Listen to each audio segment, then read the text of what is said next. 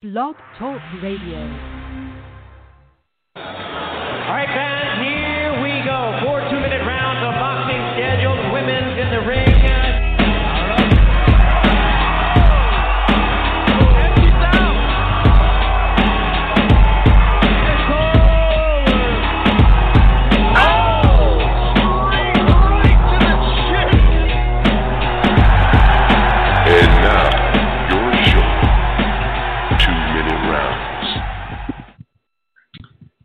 Fight fans to the 2-minute round, your episode number 96 of your Hooks and Jabs look at female boxing. My name is Felipe Leon, and all the way up in the Bay Area of California is none other than Mrs. Lupi Gutierrez. How you doing tonight, Lupi? Hey, I'm good, thanks. Hi, everybody. Good. Hey, and with us from the Inland Empire is Mr. David Avila. David, how you doing tonight? Very good, Felipe. How are you? I'm good, David. We're going to put aside our rivalry between the Dodgers and the Padres. You know, our friendship's going to be stronger than that, but it looks like you guys are going to make it. And the but Giants. We're here to talk. We're here to talk. Well, the Giants, are the Giants in the playoffs? I don't really follow baseball, so I don't know. Yeah. They barely missed out. Yeah, so there you go. So here we are talking female boxing. We unfortunately we weren't able to have a show last week when we were supposed to, but we're here, and we're here to talk about what's going on in the last 2 or 3 weeks in female boxing, and also what is coming up in the next couple of weeks, and also all the news and notes that have gone down in female boxing in the last couple of weeks. Also, our special guest all the way from Australia is none other than Miss Ebony Bridges. And is that the right way to pronounce it? I know that she went after Eddie Hearn on Twitter because he didn't pronounce it right. But am I pronouncing it right, Lupi? Ebony? No, I think it's Ebony, right? Oh, Ebony. Yeah, I think she pronounced it Ebony with a long A.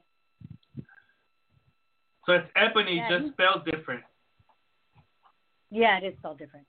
Ebony. Okay, good thing you told me because I don't want to mess it up when she calls in. So she should be calling in about 15 minutes. So let's take the time to go back and talk about some of the fights that happened in the last couple of weeks where there weren't much, but there was some action on Friday, September 25th from the Czech Republic. Fabiana Bitiki, the 102-pound champion, actually faced off against journeywoman Claudia Ferenczi in an 8-rounder, and no surprise there, Bitiki scored a unanimous decision, 80-72 3 times. One thing that surprised me is that it didn't really surprise me, she wasn't able to knock out Ferenczi, who we actually talked about in our last show, that she had her record's 20 wins, 75 losses, 8 draws with 10 knockouts. But out of those 75 losses, she's only been knocked out 4 times. So she's only been stopped or knocked out 4 times. So I wasn't all that surprised that Bitiki wasn't able to knock her out. But if Bitiki is a world champ, you would expect her that Ferenczi was way out of her head. Also, the same night on Friday, September 25th, from Parents Friends, Estelle Mosley scored a unanimous decision over Aurélie Froment, another undefeated fighter in an 8-rounder at 135 pounds. Scores weren't announced, but it looks as if Estelle Mosley from France is starting to make some noise. She's a 2016 gold medalist from France. She hadn't seen action for over almost like 10 months because she just had her second baby. She's actually married to Tony Yoka, the light heavyweight from France. So she started to go up the ranks. She started to build up a little bit on the 135 pounds. So hopefully we get to see a little bit more of her in the near future. On Saturday, September 26th in Denmark, Dina Torsland defended her 122-pound WBO title. Scores there were 190 and 189 2 times. And in Kobe, Japan, the same night, Mika Iwakawa scored a split decision over Nanae Suzuki in a 10-rounder in the 102-pound category for the WBO title. The split decision was 97-93 and 96-94 for Iwakawa, and 97-93 for for Suzuki. And last on October 4th, this past Sunday, from England and on the zone here in the United States, Chantel Cameron scored a lopsided unanimous decision over Adriana Dos Santos Araujo in a 10-rounder for the vacant WBC 140-pound title. Scores there were 193 times. Chantel Cameron kept her undefeated record. Adriana Dos Santos Araujo came in with a little bit of an amateur pedigree. I believe she was an Olympian for Brazil, but she was overweight for this fight. She didn't make the weight, so she wasn't available. She wasn't able to win the world title. She would have won the fight. It would have stayed vacant, but it didn't really matter. Cameron was able to control the fight the whole time. David, what did you think of Cameron's performance in the fight? I thought she showed a pretty good poise, and she was able to change up a little bit. That was the first time I actually seen her go 10 rounds. I'd seen like clips of her, but I like what she did. She had good movement. She's pretty skilled, very skilled fighter. What were your thoughts, Lupi? You know, I didn't watch the whole thing, but I saw bits and pieces of it. I mean, yeah, her movement's really nice. I'm sorry I didn't get to see the whole thing. And I heard, Adriana, at first I thought, this is going to be easy for her. And then I heard Adriana had all this amateur background. I was thinking, okay, maybe this will be more competitive. But unfortunately it wasn't. You know, and what I saw is, Chantel, she dominated. I didn't get to see her wardrobe malfunction. Did that have anything to do with her mindset, you think? Maybe for a round. Yeah, I don't know. Just about a round. Okay. She was always tugging at those at that top, the straps on the top. They were very thin. I mean, I was actually watching the fight and I was texting with someone and I said, I never seen a female fighter wear that type of top because it didn't seem like a sports bra or anything like that, and it looked very dangerous. And at least in Mexico and the United States, in the female fights that I've seen, they require the female fighters to wear protector on top. Sometimes it's like a plastic cup, but I don't think she was wearing anything like that. The Brazilian Adriana Dos Santos Araujo. So yeah, it was pretty. It basically stole the fight, the whole issue with her top. Now, one thing that I did notice after the fight is that Cameron. Can you check the message, Lupi? I have a question for you. Your message on Facebook. Okay. One thing that I did notice after the fight is that Cameron mentioned that she would love to fight Katie Taylor, but that Katie Taylor never mentions her. And one thing the opponent, the Brazilian Dos Santos, wasn't that much of a challenge to me because she wasn't really bringing much to the table. So I wasn't able to see a lot of Cameron of what she does very well. It looks like she's very found. She's very found technically. She's a very good boxer, but nothing jumped out at me, David, of that she could do very, very well. She does everything very well, but nothing jumped out that she does exceptionally. Like she doesn't really have super quick hands. Her foot movement doesn't seem exceptional. Very, very good, but not exceptional. She didn't seem to have exceptional punching power. So do you think that she can compete with Katie Taylor as far as boxing? Because if you're going to outbox Katie Taylor, you have to be a superb boxer unless you brawl it out like McCaskill did and almost beat her. Yeah, I agree. I think that speed factor, Katie just a couple of notches faster. To me, Chantel would have to do something to stop that speed. And, I mean, maybe go to the body. That's one way. But other than that, Katie just has that speed that you just can't match.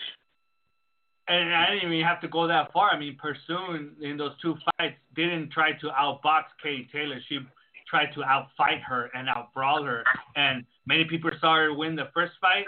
and the second fight was very, very close as well. So Chantel Cameron, I mean, not that I wouldn't like to see it, but I just don't know if she is good enough to be able to compete with Katie Taylor at this point. So we'll see what happens.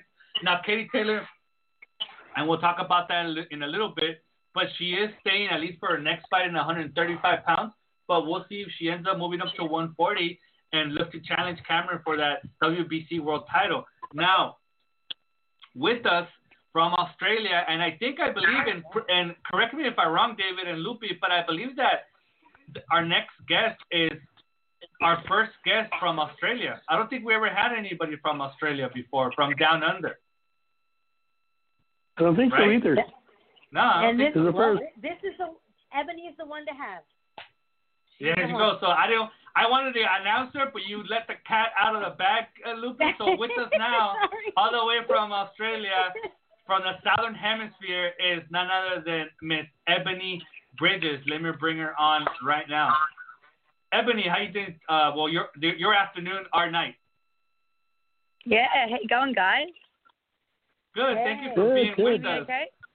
Yes, we can hear you great. Thank you for being with us. Your first time here in the 2-minute round. Hopefully it's not the last. And my name is Felipe Leon. With us is David Avila and Lupe Gutierrez. And just to give you a little bit of how we work it, David's going to start off the questions. Then he's going to pass it on to Lupe. And then I'm going to finish off, okay? So I'm going to pass the baton to Mr. David Avila. David, go right ahead. Ebony, welcome to our show. I really appreciate talking to you. How are things down there in Australia? Yeah, no, it's good. We're coming into summer, so we've got the nice warm weather. Obviously I'm getting ready for this fight, so I'm excited, locked and loaded, and just putting my head down and training hard, and it's good. Where in New South Wales do you live? I live in pretty much the Sydney suburbs. Oh, okay. And what's the boxing atmosphere like in Sydney? It's the whole of Australia it's not nothing like America or the UK. I would say that there's probably other states and cities that are bigger with combat sports than my state and my city. Definitely, I feel like, if anything, our state, New South Wales, is probably the most behind with combat sports. And so how did you get involved in boxing? What was the enticement? Besides wanting to bash people up. Besides that. I started forms of combat sports when I was really young. I did Kempo, karate when I was 5, did that for years, and then, my teens, I dabbled in some kickboxing and Muay Thai training, and, I was always a big fan of boxing, watching boxing and watching kickboxing, anything combat sports. I've always really liked, combat sports ever since I was young. So, and I just, everything led into, another thing. In Australia, we weren't actually allowed to fight. Women weren't allowed to fight until 2008 in combat sports, except for one state, which it was all modified anyway. So I used to actually be a card girl because I love the fight so much that I like to just be at the fights and be ringside and be around all the boxing and the fighting. So I was a card girl for about 10 years, and then it became legal, and I was like, all right, let's do this. I was bodybuilding. It's a long story, really, but yeah, pretty much. It all kind of led on from one thing to another, and yeah, I just did it because I like it, I suppose. Who was the first female fighter that you recognized or saw and said, I want to be like that person? Lucia Riker. Oh, okay. So you were familiar with her while she was fighting, or was it after she was fighting? Probably towards the end, because she was a kickboxer, so I was really big into kickboxing. When I was younger, kickboxing was. Yeah, well, I was into boxing, but because I don't know what it's like overseas, but in Australia, and you'll probably see it a lot, that a lot of female boxers came from kickboxing, because kickboxing was more not feminine, but more females in kickboxing. Like Lucia Riker was a kickboxer. You know what I mean? Like a lot of the girls were kickboxers before they were boxers. So it just seemed to be a thing that a lot of the girls, that it was more natural for me to watch the girls in kickboxing and things like, you know, than boxing. In boxing, I watch the men, you know. But yeah, so I think that's where that came from. Big fan of obviously Ann Wolfe as well. And I love Melissa Hernandez. Loved Melissa Hernandez. You know, back in 2000s. You know, so we're still into that. But you know what I mean, like earlier 2000s. But yeah, so. Oh, so you pretty much followed it for a while then. Yeah, I was a huge boxing fan, like since I was young. I used to have all the DVDs, get all the DVDs. Back then we didn't have YouTube. But yeah, no, definitely, I know my boxing. What's the female boxing world like in Australia? Is it pretty crowded, or is it very sparse, or is it hard to find other female boxers? Yeah, I mean it's growing. You know, like I only started. I had my first amateur boxing fight in like the end of 2016. So I've only been boxing for 4 years, like competing. And in those times, in that 4 years, I would say the last year or two, especially the last year or so, there seems to be a lot more. Last 2 years, a lot more female fighters. Like up until just recently, obviously because of COVID, and a lot of the amateurs deciding to turn pro. There was like one other girl in my whole state that I could name that was a pro boxer. So Jeez. I mean, I can probably name in my state like maybe 3 now, you know, and pro boxers, and some of them, you know, actually maybe 4, you know, but it's all different weight classes. There's up in Queensland, there's a lot more because combat sports has been around a lot longer up there, especially for women. Oh, I see. And yep. when you spar, do you have to spar just with primarily men? Yeah, I like sparring with men. It's really, I enjoy sparring with men. Like I can really lay into them, and they keep me honest. So yeah, I like sparring men, and the girls are good as well. But I like to mix it up. Really, it's just I don't care as long as I'm punching someone. You know, they can take it. So tell us, how is it that you signed up with Split Team Management? How did that come about? Oh, so last year, so 2019, I had my pro debut in February, and I actually snapped my ankle in that fight in the first 10 seconds of that fight. I fought on and won, but I had 8 months off where I couldn't train or get back into boxing. So, and I didn't want to be stagnant. I don't believe in standing still and you know, wasting time. So I figured, well, obviously once I got out of my crutches and my boot, I thought, you know, I want to get out of Australia. My goal from when I started as a pro wasn't to box in Australia. I knew the scene wasn't big in Australia. I knew it wasn't money in Australia. I just knew that it's not where I wanted to be. I love boxing so much. Before a fighter, I'm a fan. I'm a huge fan of boxing. You know, you can, you know, you see my interviews and me talking. I'll talk about boxing forever. But so I was like, you know, I want to go to America. I want to go to the fights. I want to meet people. So that's pretty much what I did. I just went over to the fights and networked and went to some gyms and put my face out there and yeah, and I happened to, you know, come across David and Brian Cohen. I had contact with Brian. Had contact with some other managers as well, but yeah, I ended up signing with Split T because obviously I had some really good meetings with David McWhorter. He's really, really respected and he's a really intelligent man. And then also when I found out he was joining forces with Brian Cohen, who's, you know, is a big name in women's boxing, you know, especially in America, I thought, wow, this is just perfect. So, like, it's literally a match made in heaven. So, yeah, and then that was it, you know, just here we are. What was it like? Describe your first fight in America. What was it like for you? Well, I came over all by myself. It was the first time actually. I came over 3 weeks before my fight, and I came over and went with Brian to Philadelphia, and that was the first time I'd ever met Brian, and I trained with Danny Davis in Philadelphia. First time I met Danny.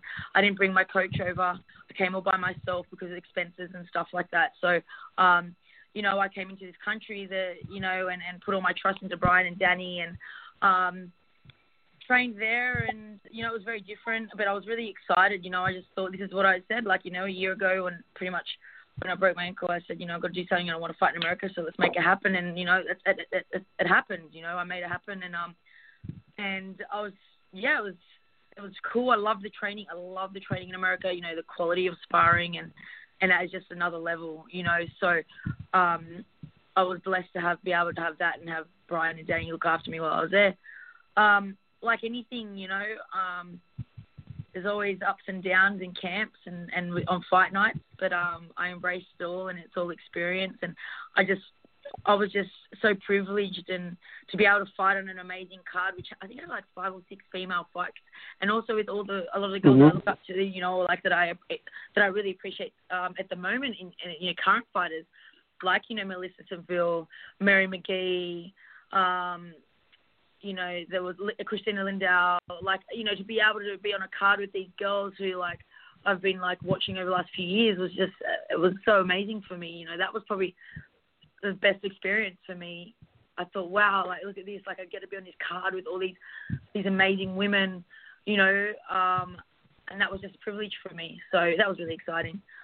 But, yeah. And then you fought, that was good. Oh, excuse me. You fought somebody pretty good, too. I mean, Crystal Loy is a pretty experienced fighter. What was that like, fighting somebody, an American fighter who knew her way around the ring? Yeah. What was that like? Yeah. Yeah, well, the thing is, you know, even here, like in Australia, like the fighters, like, say, Crystal in Australia, like, it's just levels. There's just levels, you know what I mean? And I knew that she'd have a lot of experience, and she came in quite heavy. She came in 5 pounds over, you know, so I was dealing with that. And it was just learning for me as well, because I hadn't gone past 3 rounds. So I had to also, you know, that was my first 6-rounder, and working with someone that was also patient. You know, she was patient because she's always been really experienced as well. I learned heaps from that fight. I probably learned more from that fight than all of my other fights, obviously. And you know, every fight I'm going to learn more and more. But yeah, that was good. You know, I thought it was really good what I gained from that fight. And from Crystal, she's an awesome chick too. After, you know, like, you know, I was so appreciative of her, and a really, really cool, down to earth lady. So, you know, it was good. It was good. Good fight. She's tough. Well, Ebony, thank you. I'm going to pass you. Yeah. I'm going to pass you on to Lupi. Lupi. Oh, cool. Thanks. Ebony, thank hi. You. Hey, Lupi. Hey, it's great to speak with you. Hey, huge congratulations on being signed by Matchroom. Thank you. Yeah. Exciting stuff. Yeah, love that. So, Ebony, I've been watching your Twitter from the day you made that first post saying, "Hey, I'm on Twitter. Let's see how many followers I can get." And it didn't take you very long to get to 10,000. I mean, I saw that happen. About 8 weeks.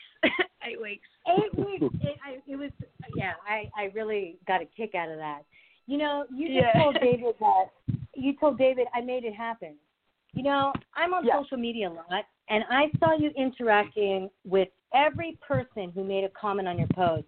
I mean, you really took advantage. There was opportunity out of the COVID crisis, and you really took advantage of that. You know, once you had your fan base, I mean, you had a nice foundation, and it was like you had your own army. You know, I know you reached out to Eddie Hearn, and so did your fans. It was absolutely incredible. It was incredible. So elaborate. Tell us what happened during lockdown. So the whole Twitter thing came about very similar to like the whole American thing. I was in after my fight. I came home after my fight in America in February. I came home for like a week. It was 10 days, and I just had this urge. I'm like, you know what? I just have this urge. I need to go and watch this Fury Wilder fight. Like I know I was just there, but I'm just gonna go back because I just want to see this fight. And I just thought I saw it as a good opportunity, you know. So I went there and I saw the crazy crowd, you know, the British fans everywhere, and I hadn't really seen that in life before. Like I've been to a few fights in America, but not with a British fighter like Fury with their fans. And I was like, wow, this is incredible. Like all I'm seeing is Brits everywhere, and they're absolutely crazy. And I thought I want these fans, right? And I was talking to someone, Patrick Killian, who's, you might know him. He's an artist from the UK, and he paints a lot of amazing art of fighters. And I ran into him, and I was like, hey man, like I'm a big fan of your art, like blah blah blah. And he was like, dude, you should get on Twitter. Because I said I want to come and fight in the UK. And he goes, man, get on Twitter, like. And I'm like, Twitter?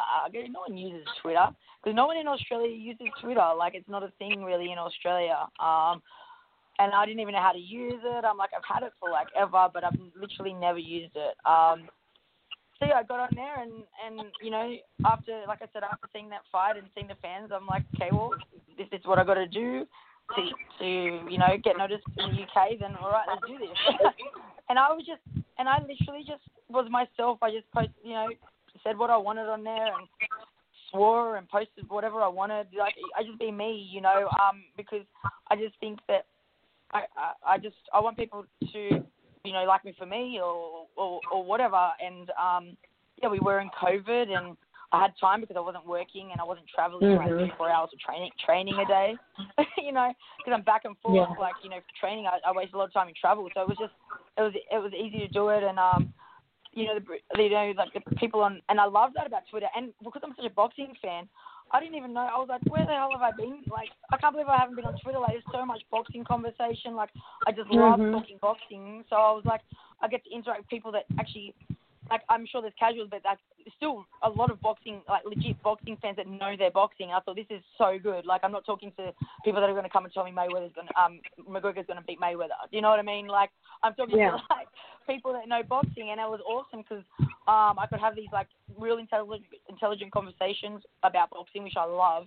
I can talk boxing forever, and as you know, like I just love meeting people. I love talking to people. I love learning, and I think that's what I love about Twitter as well. That, you know, you get to interact with people around the world and learn about people and learn about other places and anything really. And I thrive off that. And just so happened that, you know, the Brits took like adopted me or took me under their reins and was like, we want to see the bomber, you know, and they pushed it. And I've never even like called anyone out. I've never even really, like at the start I was tagging Eddie Hearn, all the promoters really, in everything, because I thought, okay guys, you've got to get me noticed. So I was just tagging them just to hassle, because I thought, you know, you want something, you got to be persistent, you know, you can't just give up and be embarrassed or be shy I don't want to annoy them. I don't give a fuck. It is, you know, like, I don't, you know, like, too bad. Like, you know, I want something, I'm going to get it, and I'm going to hassle you until I get it. And then it got to a point where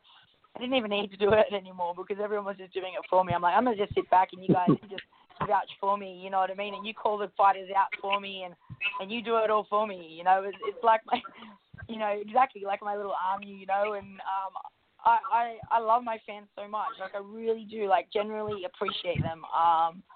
So, you know, I think they know that as well, because I'm out there for it. So, yeah, that's kind of how it all happened. Set a goal, I want to fight in the UK, and here I am fighting in the UK. Making it happen. That's what I do. And because it's Twitter and social media, I mean, you have tons of fans. I mean, we're in California, and we're sharing your stuff. Yeah. So you're all over the place. I mean, I saw it. You were up to being interviewed by anybody. I mean, you were on interviews by small and big. I mean, yeah. You know what?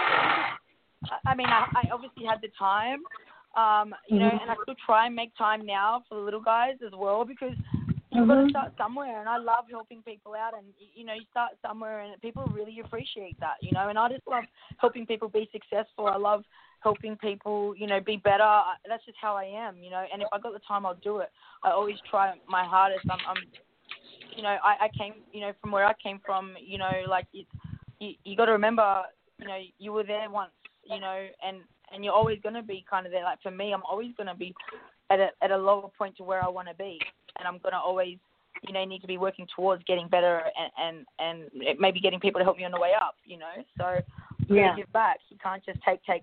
And, you know, I'm just not like that. So, yeah, that's why, I suppose. Yeah, you were proactive. And, you know, I saw people getting really upset with it, but they should have been doing the same thing. You didn't. I know. You know? Like, whatever, like, give up your time. You know, I've always been a advocate of your priorities, you know what I mean? You sacrifice things. Like, I'd sacrifice sleep because I'm talking to these people in the UK and America. You know, I'm having to get up at like 3 o'clock in the morning or stay up until 1 to do these interviews, you know? But it's just the grind, man. Like, it's not always just in the human. There was, here in Australia, like, you know, there's only fights in one state and we can't even get in there because of the borders are closed. So, you know, and it's been like that all year. So what am I going to do? Sit back and feel sorry for myself and just, you know, wish that I could get a fight or wish that, you know, whatever? No, like, I don't believe in sitting back and waiting for things. I believe in going and getting them, and I'm been doing it my whole life, and it just proves that you've got to do it. And people, You just made good. I mean, you had nothing but time, and so you made good use of that time. Yeah, and people can talk shit about it or whatever, but I mean, like, you got to do what you got to do, and you know, I wasn't really out there. I'm not hurting no one. I'm literally just speaking my mind on there and being myself, and I don't have a promoter. My you know, like, Split Tea don't really promote me. They're managers, not promoters. You know what I mean?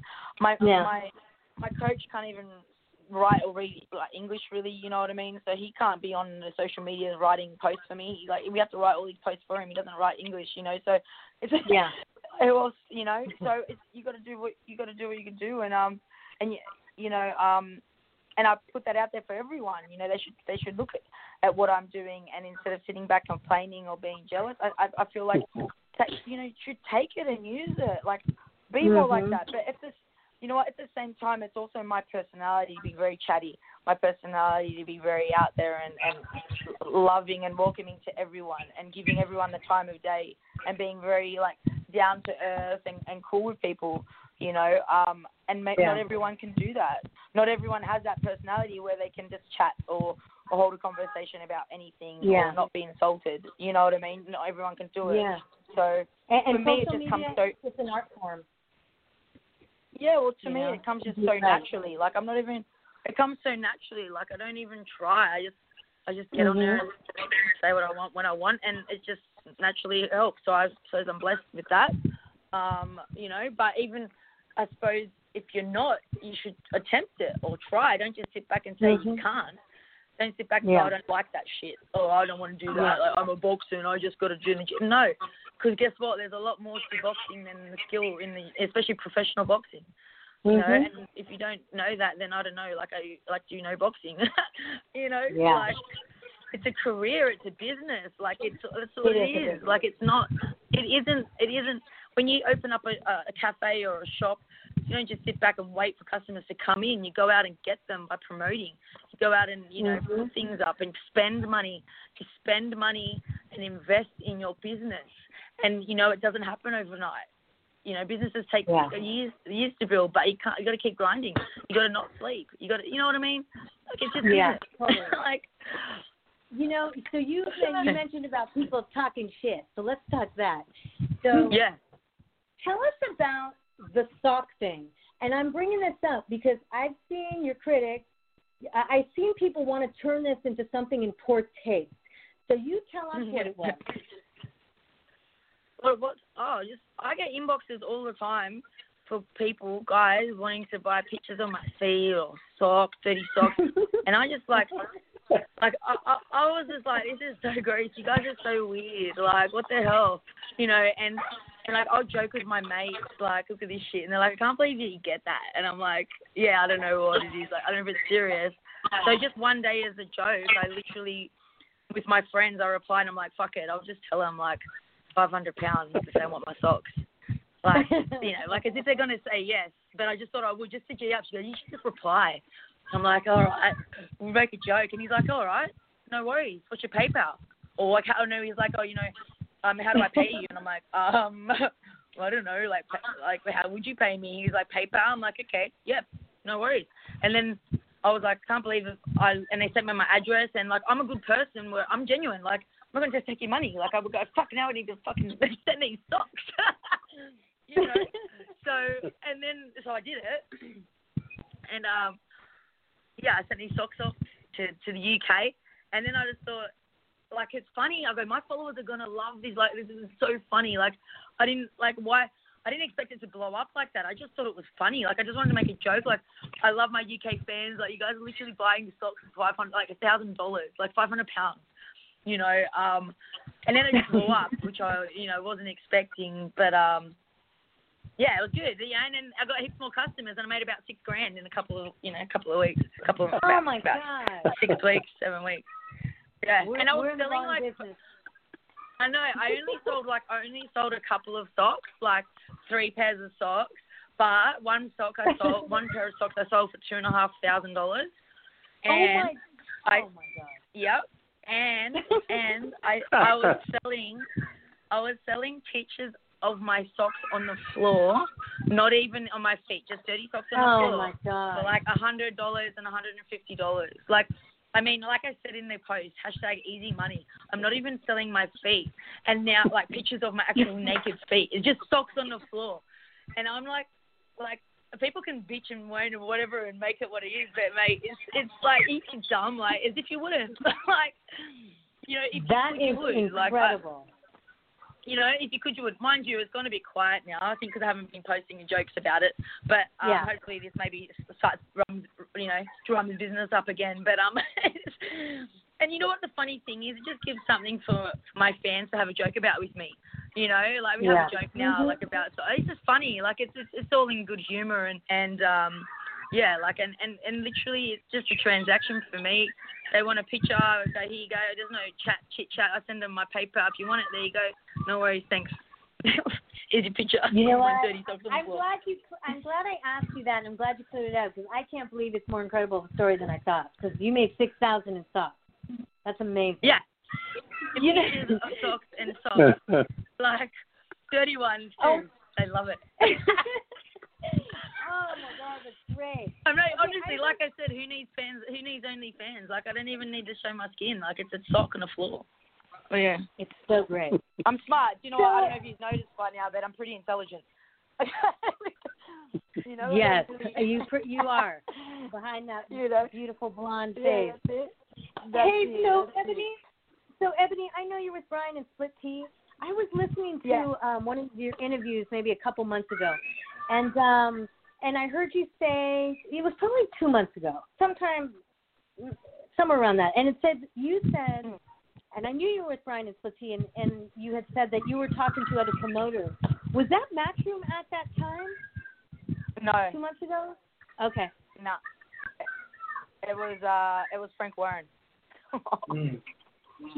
Oh, okay. Yeah, okay. Yeah. So, it's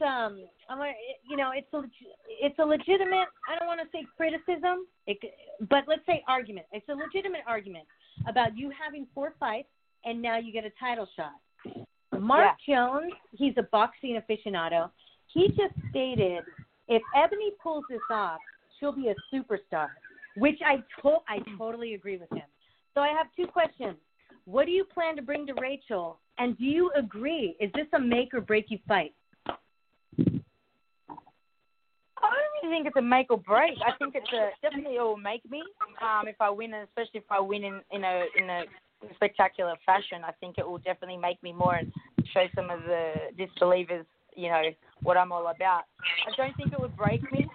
I'm only 4 fights in. How can me being a world title challenger and losing break me?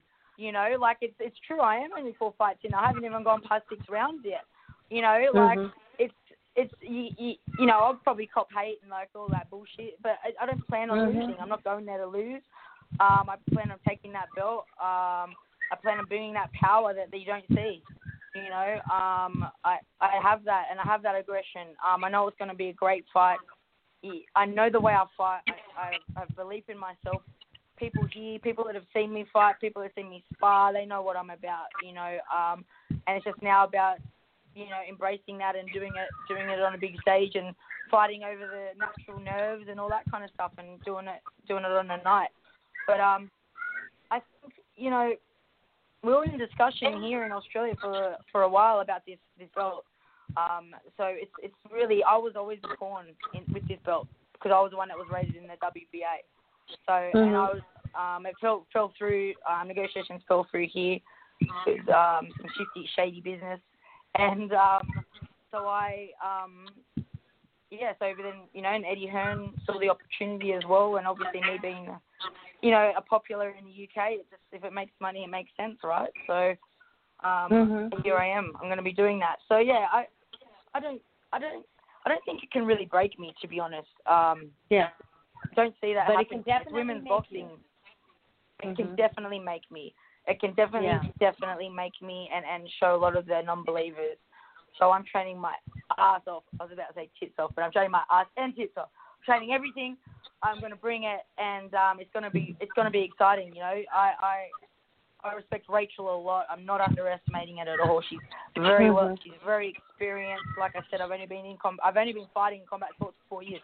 So she's very experienced on me with all the kickboxing fighting background. But she also hasn't been hit by the blonde bomber, and everyone has plans till they get hit, and I'm telling you that right now. So that's what I expect. So we'll see. Yeah, we will see. I'm excited to see. You're definitely one of a kind, and I'm seeing you being criticized for it and love for it. Yeah. I deal with more amateurs, and I expect them to be fairly conservative. But when you're a pro, your personality should come out, and it's time to shine. I was going to ask you what you want to say to the haters, although that's misunderstand you, but I already know what you're saying. But I think I'm going to change my question and say, what do you want to say to the younger girls coming up behind you? And I'm talking, I don't know if you realize that there's, in our country and in California, there are 8, 9, and 10-year-olds by the droves that when we talk about our fighters, they're all looking at you. I mean, do you know that? Me. There's so many young little boxers out here.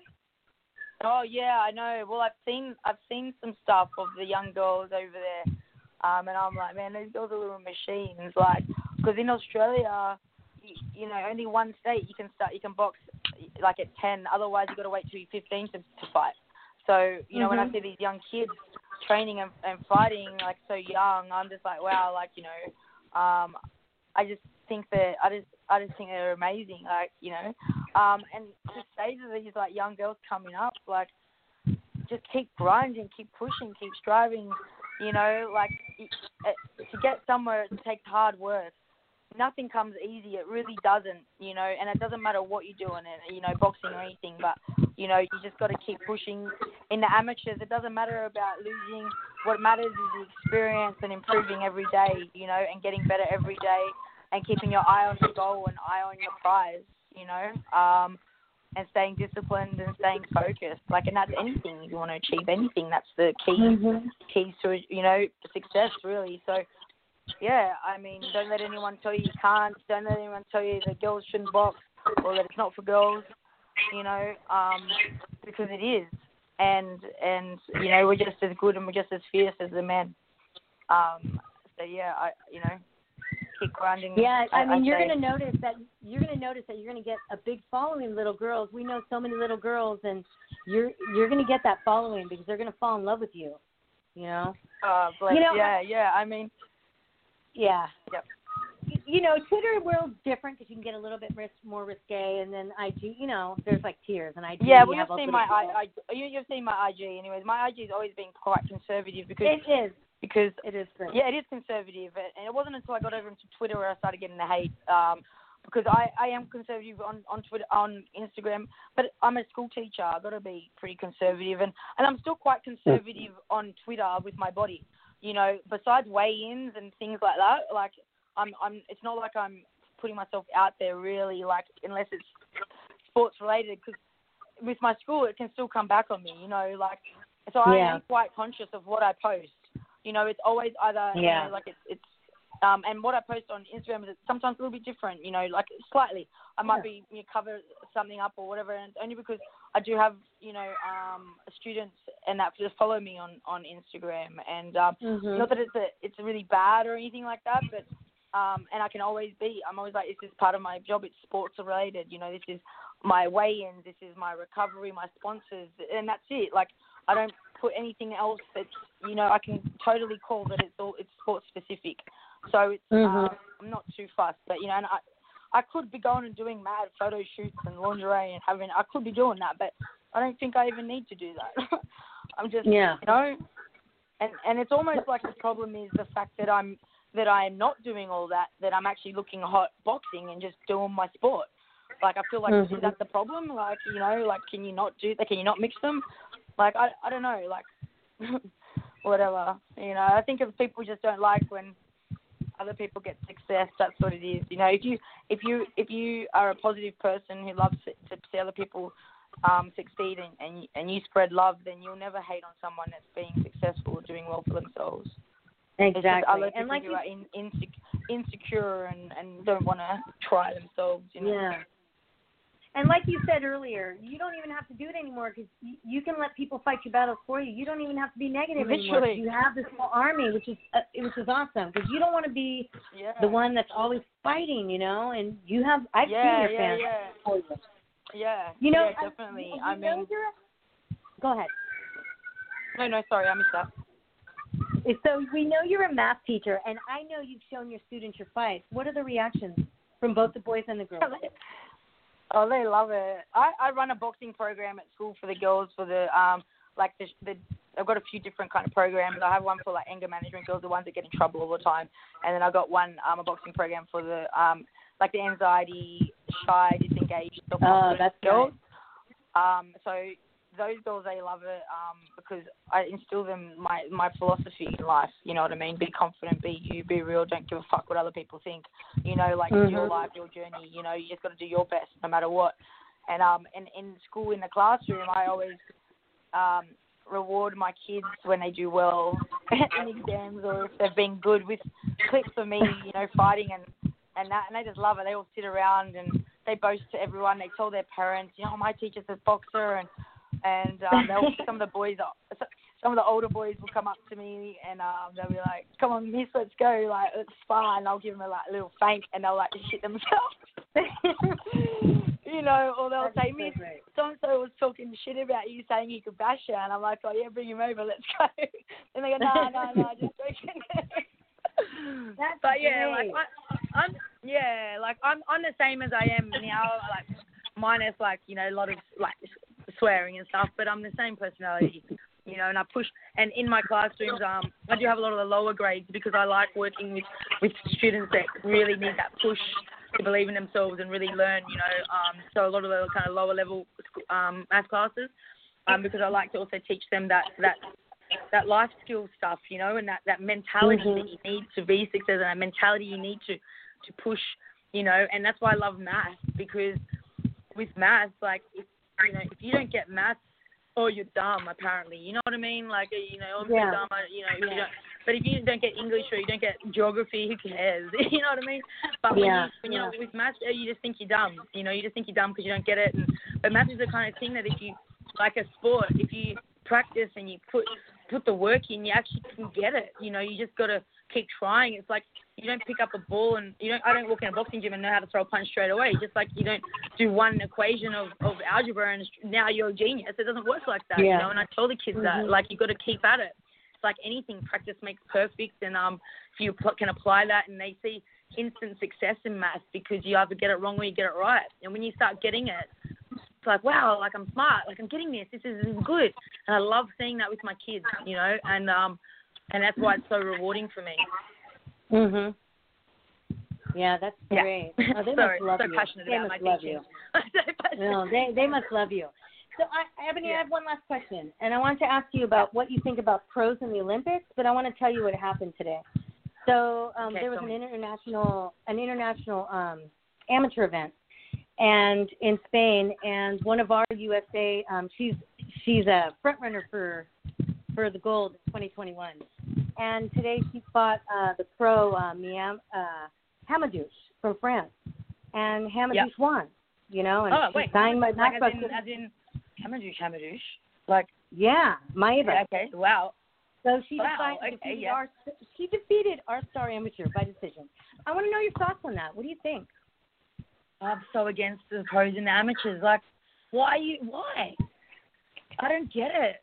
I don't know. I feel like, okay, each to their own. But I mean, have you not been there? Like, I don't know. I just feel like it's very different. You know, the punch, everything, the style is different as well.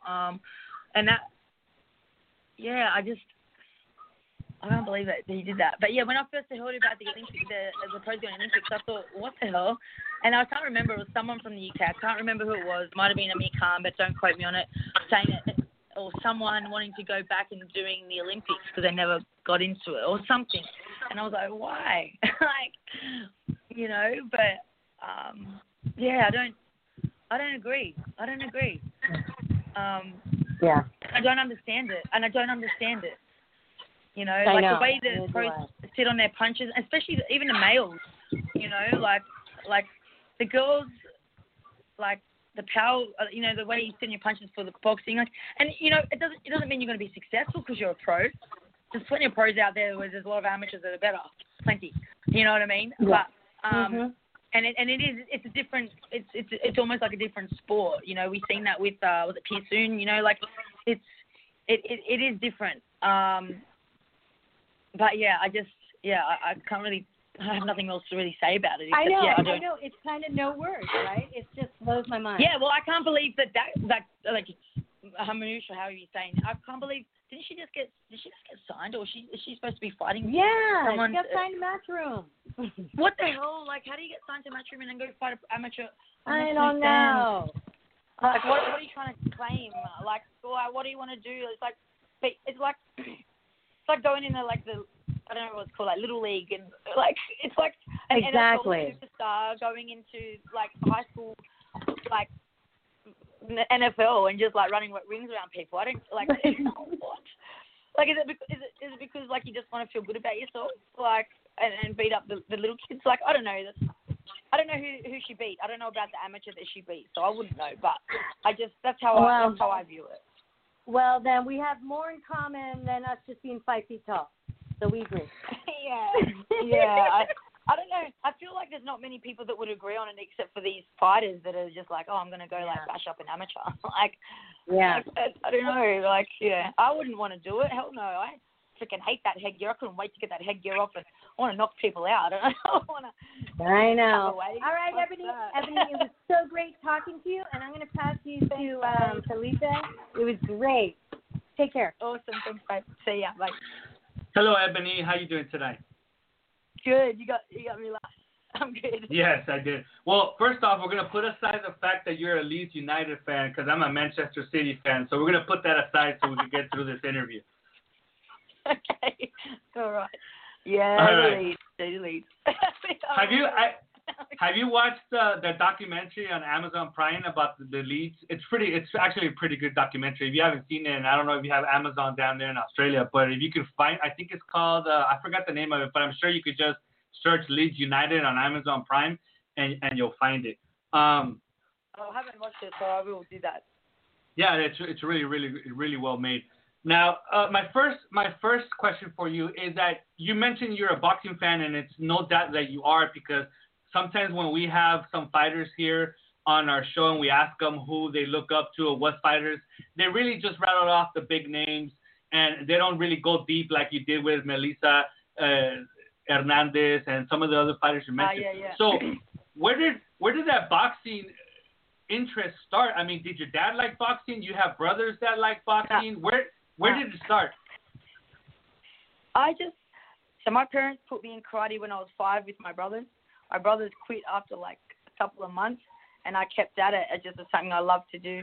And I was just a tomboy growing up, and I just like bashing things, smashing things, punching things, and it was just natural for me to get into boxing. But I'd say it kind of came really prominent when I was in my early teens, and I had a boyfriend that was a huge fan of Costa Zoo. He even had the Costa Zoo rat tail, you know, and like seriously, like who had the rat tail and that, and I would say it probably really started then, you know, so like 2000, like you know, watching boxing with him and all that, but like I said, you know, like I always was a fan of fighting. I used to go down to the video shop to get DVDs or whatever it was back then, and like Hyrule, like Jean-Claude Van Damme and Rocky movies and all that kind of stuff, you know. So yeah, that was it. That's where it started, I'd say. Hello? Yeah. Can you hear me? Are you there, David? Lupi? Hello? Yeah. Can you hear me? Oh, Hello? you kind of. Yeah, you kind of. Yeah, can you hear us, Ebony? Yes, I can hear you. Can you hear me? Or? Oh, I kind of. Yeah, I kind of like just dipped down a little bit. Okay. Now I don't know if I hear should. you. Okay now. Yeah, I don't know if I should make more fun of your ex-boyfriend's rat tail or you for being his girlfriend. I know, right? Yeah. I know. Now, hey, ratties were a thing back then in Australia. They were big. if you fought, like he was a fighter as well. He was a kickboxer. So if you fought, like you'd have rat tails. You know what I mean? Like you had to have it. Now, one thing that I find interesting, because I follow you on social media, like everybody else in the world does, and on your Instagram bio, you actually mentioned the name of your trainer, Arnel Barrotillo, which I found really refreshing because not a lot of female fighters or fighters in general really give them that much credit. They put them in their videos when they're doing the mitts and stuff like that, but you're one that actually goes out and gives them credit, stating that you're trained by him. How did you hook up with him, and how is your relationship, since you mentioned that he doesn't really speak that well of English? Yeah, so, man, he is fucking amazing. I cannot give him enough credit. He puts up with so much of my shit. Like, oh man, so I had a friend who was into boxing, like a good friend of mine, who, when I decided to transition from bodybuilding over to boxing, I was like, okay, where should I go? And he said, you should go to this guy because, he'll teach you how to punch. Like, he's so technical with punches and all that kind of stuff. And I think you'll really like it there. And so I walked in, and actually, I was at a few other gyms before that. I went to a couple of gyms just to check them out. The coaches didn't take me very serious.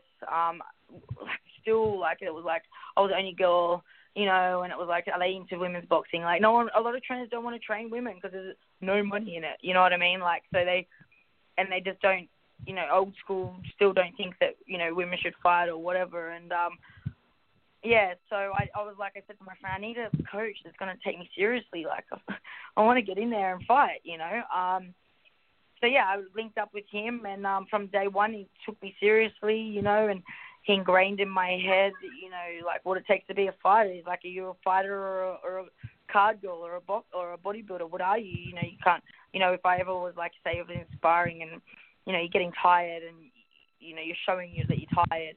He's like, what do you, he goes, hide that emotion, you're a fighter. You can't put a time out in your fight and go, oh, can I have a break?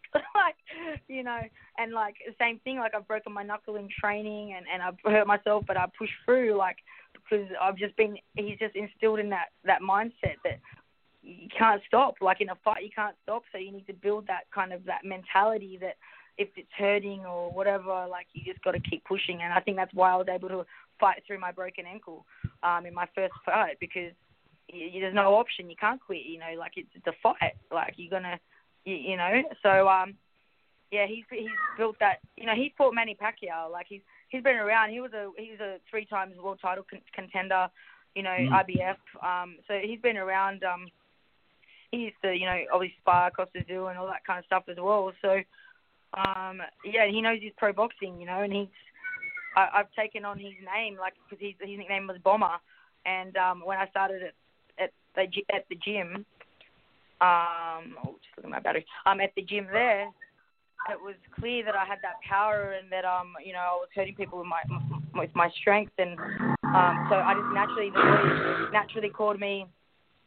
the boys naturally called me like Queen Bomber or Blonde Bomber, like a bomber, like a real bomber. So that's where I got the name from as well. So yeah, I mean, he's great. He speaks English, but he just doesn't read or write it. And he's got a very heavy accent, and he believes in me, and he, anything, he's always giving me, prep talks. So like he's family to me. So and I'll forever be grateful to him for everything, So I have to give him recognition, and I always do whenever I do things. I try my hardest to put him out there, So this is a very exciting moment for us coming up. He's had me from pretty much my first fight to now. Now, let's talk about your next fight, which obviously is for the WBA bantamweight title against Rachel Ball. And the difference in pro experience is not that far. You have 4 fights, like you mentioned with Lupi, and she has 7 fights. But the one advantage that I see that it's quite vast for her is her height. She's 5'9", 175 centimeters, to your 5'1", which is 155 centimeters. So with the lack of female sparring in Australia that you mentioned, what are you going to do in camp to try to figure out what you're going to do with somebody that's so much taller than you and more than likely has way longer arms than you? Well, I'm sparring 70-kilo guys that are tall. You know what I mean? And I'm just doing that, and I'm working with them, and I feel like if I can hold my own with those boys, I'm working with them. You know, then and also girls. I've got some girls that I'm sparring, like 75-kilo girls that are the same height. And I'm just working with I'm giving away the weight for the height. But for me personally, I've always been short. I've always been the shorter, no matter what. And that short, I love tall people. She's actually too tall.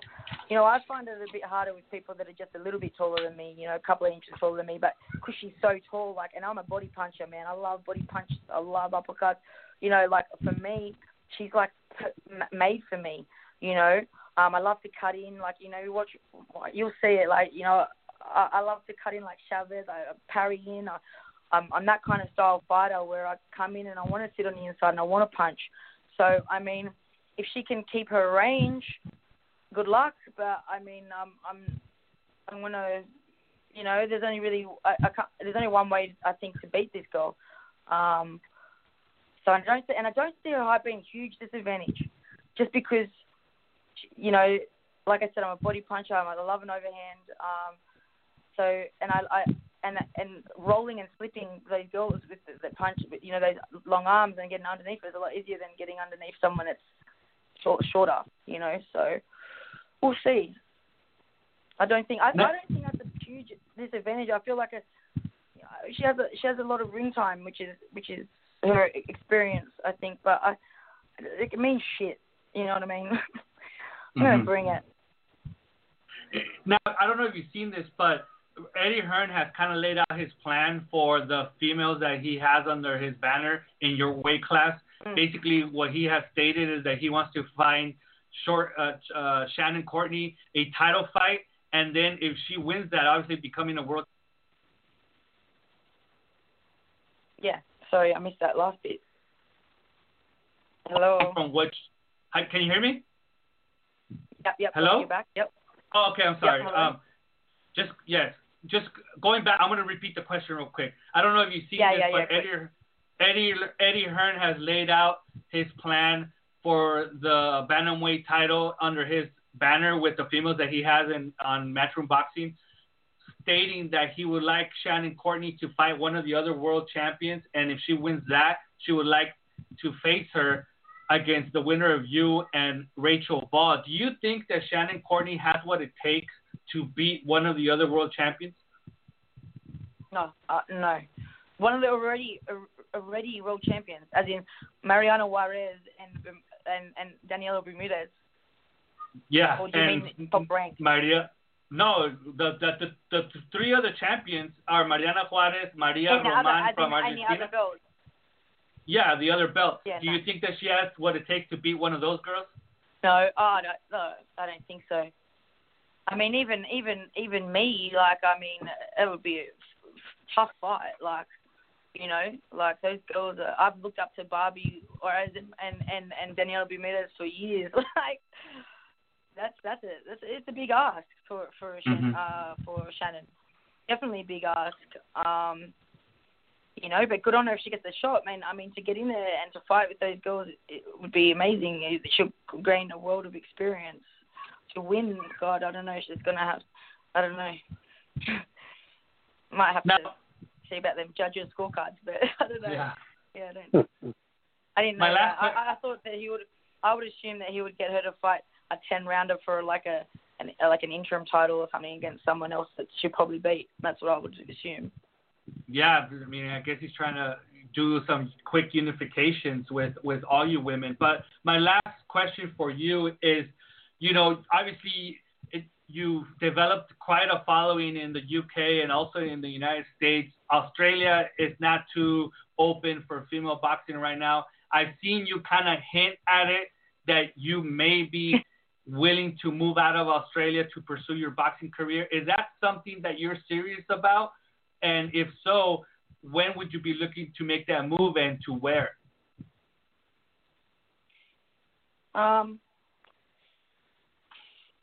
Like full time, probably not. Like it's not really in my thing. If I can get away with just coming out for camp, that'd be more ideal for me. I have family, I have a boyfriend here, that won't go, which makes it hard. So it would be hard, and it would be definitely something that would have to be talked about in more depth. But I would go where the money is, That's what it's about, and where good sparring, there's both good sparring and in both US and the UK. But for example, if I become more of a household name in the UK, they're so big on their women's boxing at the moment, and much bigger than America. You guys are in America, the women still struggle in America, Mm-hmm. So I think the UK is definitely better set up for women's boxing. Perfect. Well, Ebony, we want to thank you for being here with us and giving us so much of your time. And hopefully it's not the last time or the last time that we have you on the show. It's the first time, and hopefully it's not the last. And we wish you all the luck on your fight next month. Thank you so much, guys. I really appreciate having you on, and I really enjoyed it. So I'm hoping you Thank enjoyed you. it, and definitely looking forward to chatting again. All right. Definitely. Good luck and have a great day. Thank you. Take care. Ciao. Bye. Bye-bye. Bye. And there you have it, Miss Ebony Bridges, the Australian blonde bomber who will next month will be taking on Rachel Ball for the vacant WBA super lightweight title. And quite interesting. I mean, she gave us a lot of interesting tidbits. She's a big boxing fan, so much so that, she found her way into a gym and only has been boxing for about 4 years. And with only 4 fights in her 5th fight, she might become a world champion. So we'll see what happens in that fight. Any takeaways from you, David? She's actually very knowledgeable. I mean, if it came to knowledge, she'd be right up in the top 3. Yeah. Very knowledgeable. Yeah, she knows her stuff. Well, Mark Jones is right. She'll be a superstar. She wins that fight. Yeah, because if she wins that fight, she becomes the world champion. So she proves that she has the skills. She obviously has the look, and she has the charisma and the personality to become a superstar. Now, I don't know if she could become a superstar in Australia, and she may have to make a move somewhere like the UK where it might be a little bit more open to female boxing so that she could become a superstar. But, she said that that's something that's in the future now. If she wins that fight, like she said it, even for her, taking on one of the other champions might be a little bit of too much of an ask with only 4 or 5 fights. So we'll see what Eddie Hearn and her management team of Split T, which also includes Brian Cohen, to see what they decide to do there. But let's move on to a little bit of fight chatter because we only have about 20 minutes left on the show. In a social media post, promoter Lou DiBella revealed he tried to make a unification bout between featherweight champion Jelena Marjanovic and Amanda Serrano, but the Canadian passed on the fight. Marjanovic responded to the post with, and I quote, "I would love to this year, and if my coach, who had a heart attack and is not recovering anytime soon, was around, I would do it tomorrow. However, I need time to formulate a new team. Once that is set, it's on. Don't you worry, this fight will happen." David, this is a fight that we have been wanting and hoping for as long as this show has been on the air. You know, do you really think it will happen maybe by 2021? And if so, do you think it's past its expiration date? You might have a point there. You know, it might be past. As good as Jelena is, and we know she's good. She's been around a very long time. But the thing is, she hasn't fought enough. Fans don't know who she is. Not outside of Canada. I mean, she's a great fighter, but I think fans don't know who she is. So the hoopla is not there anymore. And also, I believe that she hasn't fought in a while, so she might have some ring rust. And to go into that fight directly with Amanda Serrano, that'd be a little bit too much of an ask, Loopy. Oh, for her to get in the ring with Amanda? Well, if she doesn't take a fight in between, because she hasn't fought in a while. I mean, when's the last time that Jelena Maranovic fought? Yeah, well, yeah, nobody has as well, but... Yeah. You know, the last time she fought that girl with the pink hair. You know, that girl, it was a mismatch. So, to me, does Jelena want to fight? I mean, does she really want to fight? She's always said that she wanted it. She mentioned it on this post that she did. Now we've heard the stories that she outpriced herself a couple years ago. Actually, remember, David, that fight that happened on Showtime Extreme some years ago. I think it was 2017. When Amanda Serrano fought Jasmine Rivas on Showtime Extreme. I personally credit that fight and the one right before it, which was what was her name? Heather Hardy against Shelly Vincent. What kind of like started this new wave of female boxing on television, because from those Showtime cards, then we got Golden Boy on ESPN with Marlene Esparza, and then it started snowballing to more Showtime, and then The Zone, and more ESPN. So that was a fight that originally was wanted on Showtime, but she passed on it, and Amanda Serrano ended up fighting Jasmine Rivas. So let's see if it happens, and hopefully it happens soon, because I don't believe that Maranovic, because I think she's like in her late 30s, has enough time left in her career. I mean, I just don't know. Moving on, it was announced last week a mega fight card in England program for Saturday, November 14th. It's going to be live on The Zone. In the main event, the undefeated, unified, and undisputed lightweight champion Katie Taylor will defend her titles against mandatory challenger Miriam Gonzalez of Spain. WBC super featherweight champion Terry Harper will defend her title against undefeated Katharina Tanders, and Ebony Bridges, our guest, will face Rachel Bell. Is it Bell or Ball?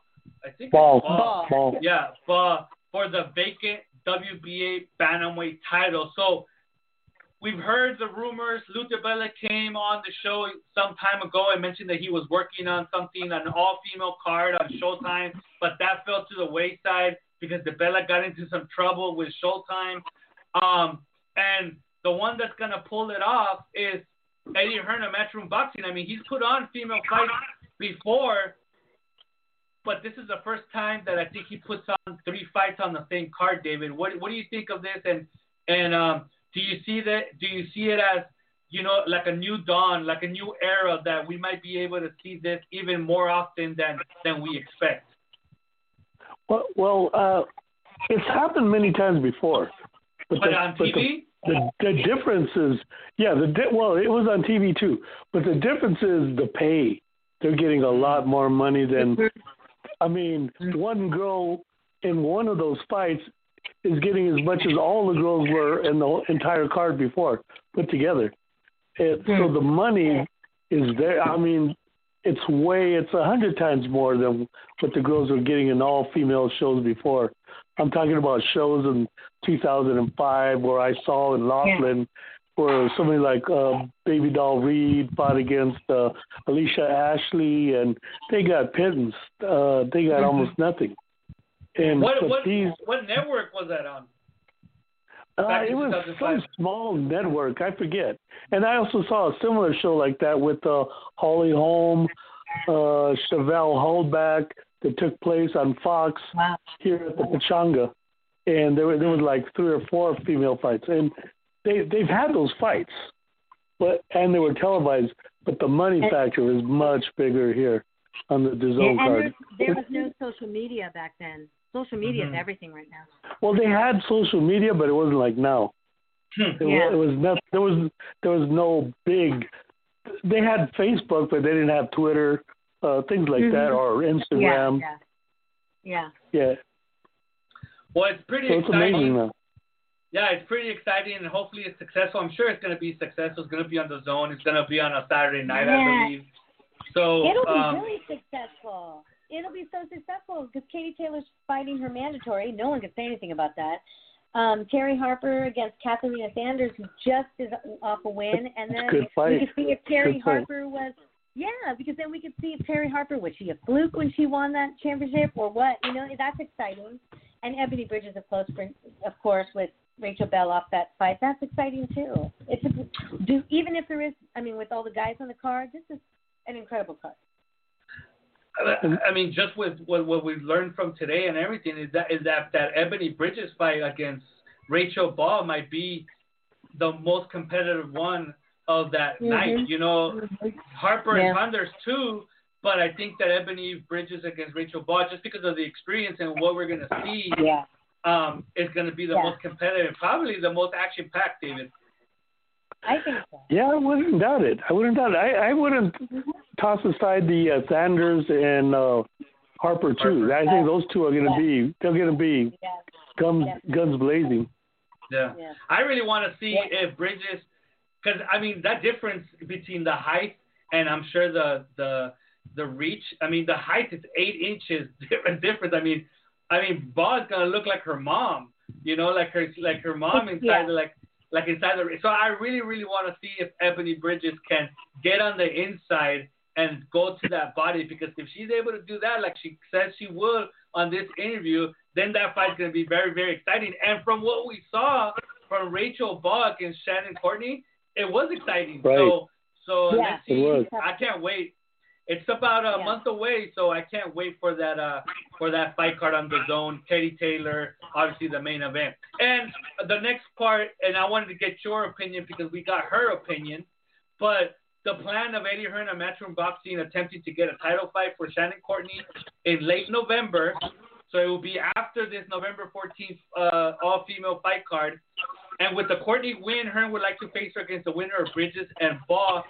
Already mentioned the WBC champion is Mariana Juarez.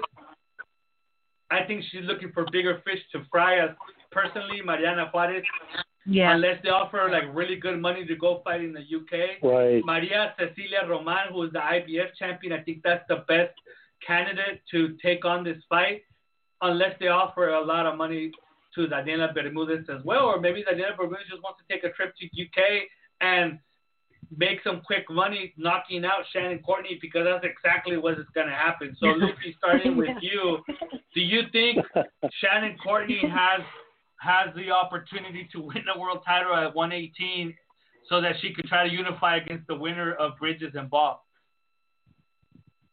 Not really, but maybe.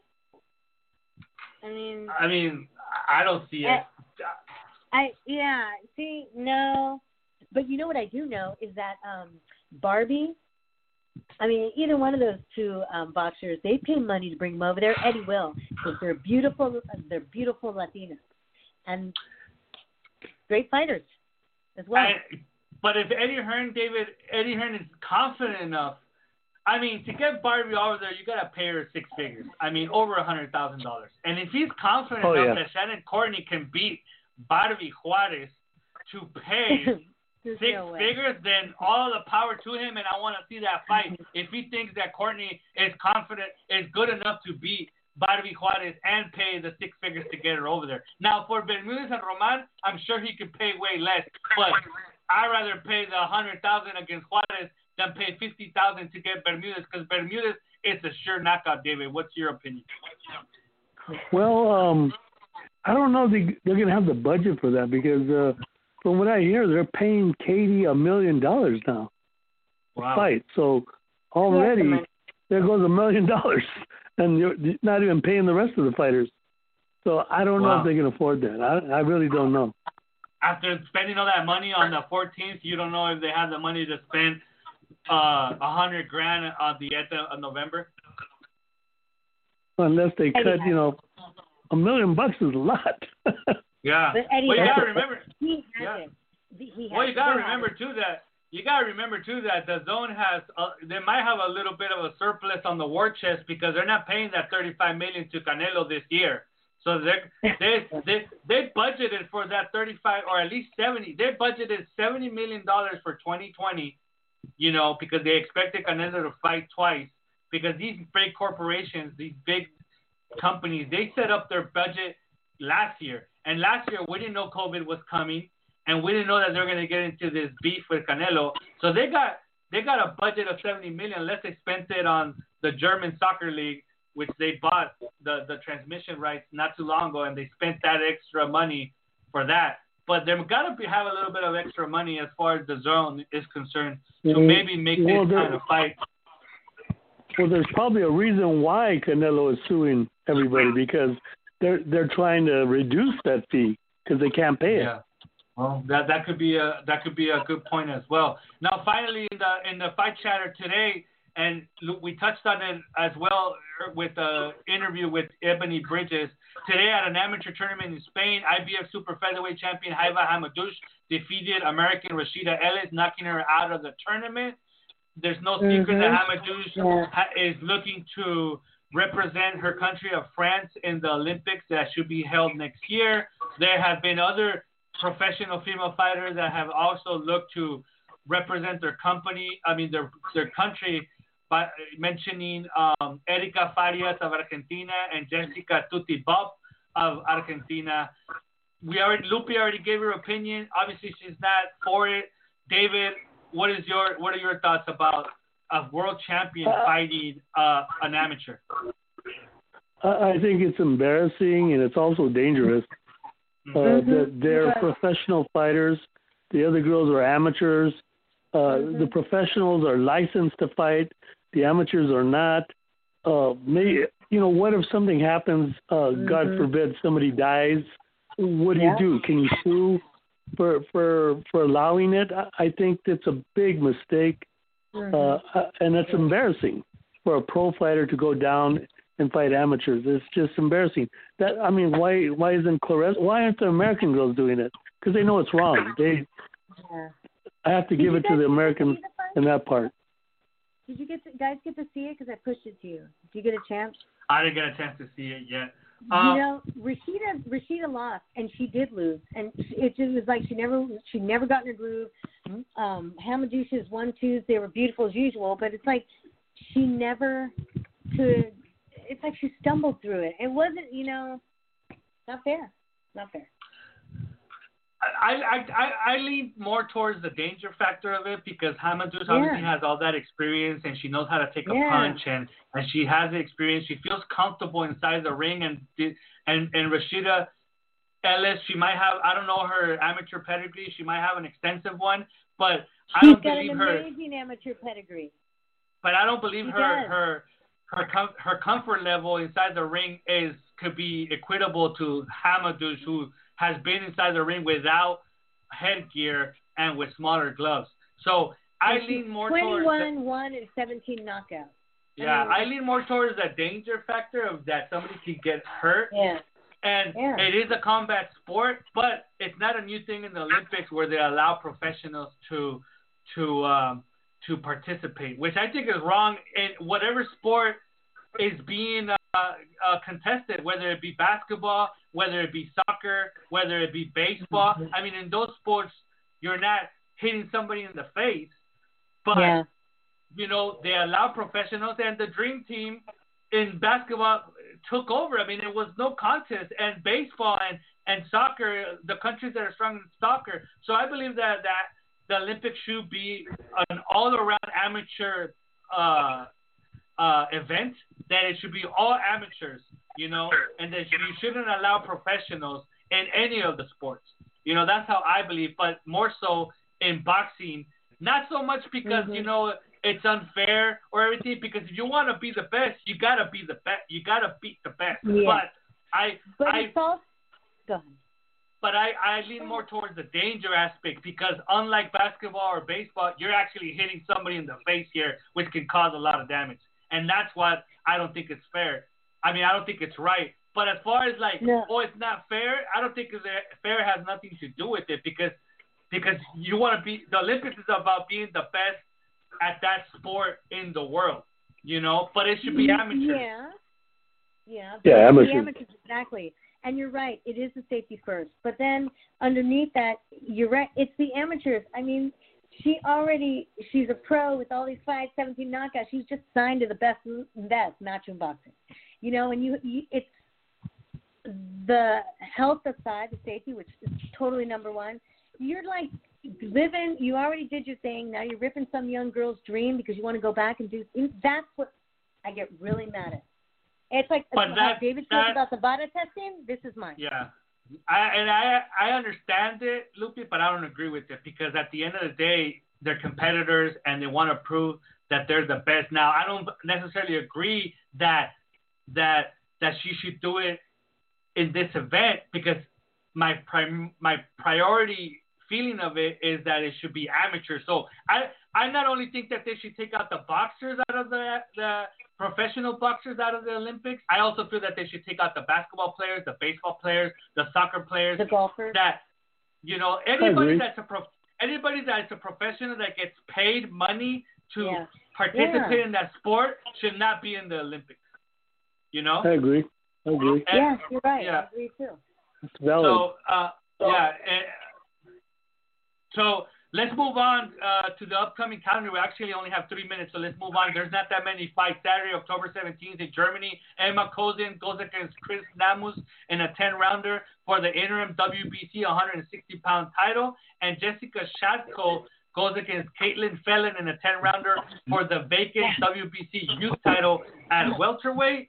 And on the Zone the same night, on October 17th, which is a week from this Saturday, Savannah Marshall faces Anna Rankin in a 10-rounder for the vacant WBO middleweight title. So that's a barn burner of a fight. Here we're gonna see if Savannah Marshall is all talk and no bite, because if she cannot get past Anna Rankin, then she should stop mentioning Claressa Shields, because there's no way that she can compete with her. Now, she beats Anna Rankin, who is a tough fighter, but has been beaten by some names before, including Claressa Shields. Then, you know, she took the first step, and now she can keep building that campaign to face Claressa Shields. But if she doesn't and she gets beaten by Rankin, Claressa Shields should never come out of her mouth, David. That's a good one. Yeah, I agree. This is a litmus test for Savannah Marshall. Lupe, do you feel the same? I feel the same. Well, there you have it, folks. This is good. Go ahead. It's exciting, though, because it's another exciting fight that I really otherwise wouldn't. People would say, oh, it's kind of boring. It's not that boring. A lot of people are saying that Anna Rankin is going to beat Savannah Marshall, so I know. We're going to see. A lot of people are on social media saying that Anna Rankin has what it takes. So this is Savannah Marshall's opportunity to prove all those people wrong, and to prove that her win over Claressa Shields in that world tournament in the amateurs was not a fluke. So she has October 17th to prove it, and she's going to become a world champion if she does. So our next show is scheduled for October 22nd. Then she can play her bassoon right after. Anna Rankin? I don't think Anna Rankin is going to want to play her bassoon if she loses. She's not.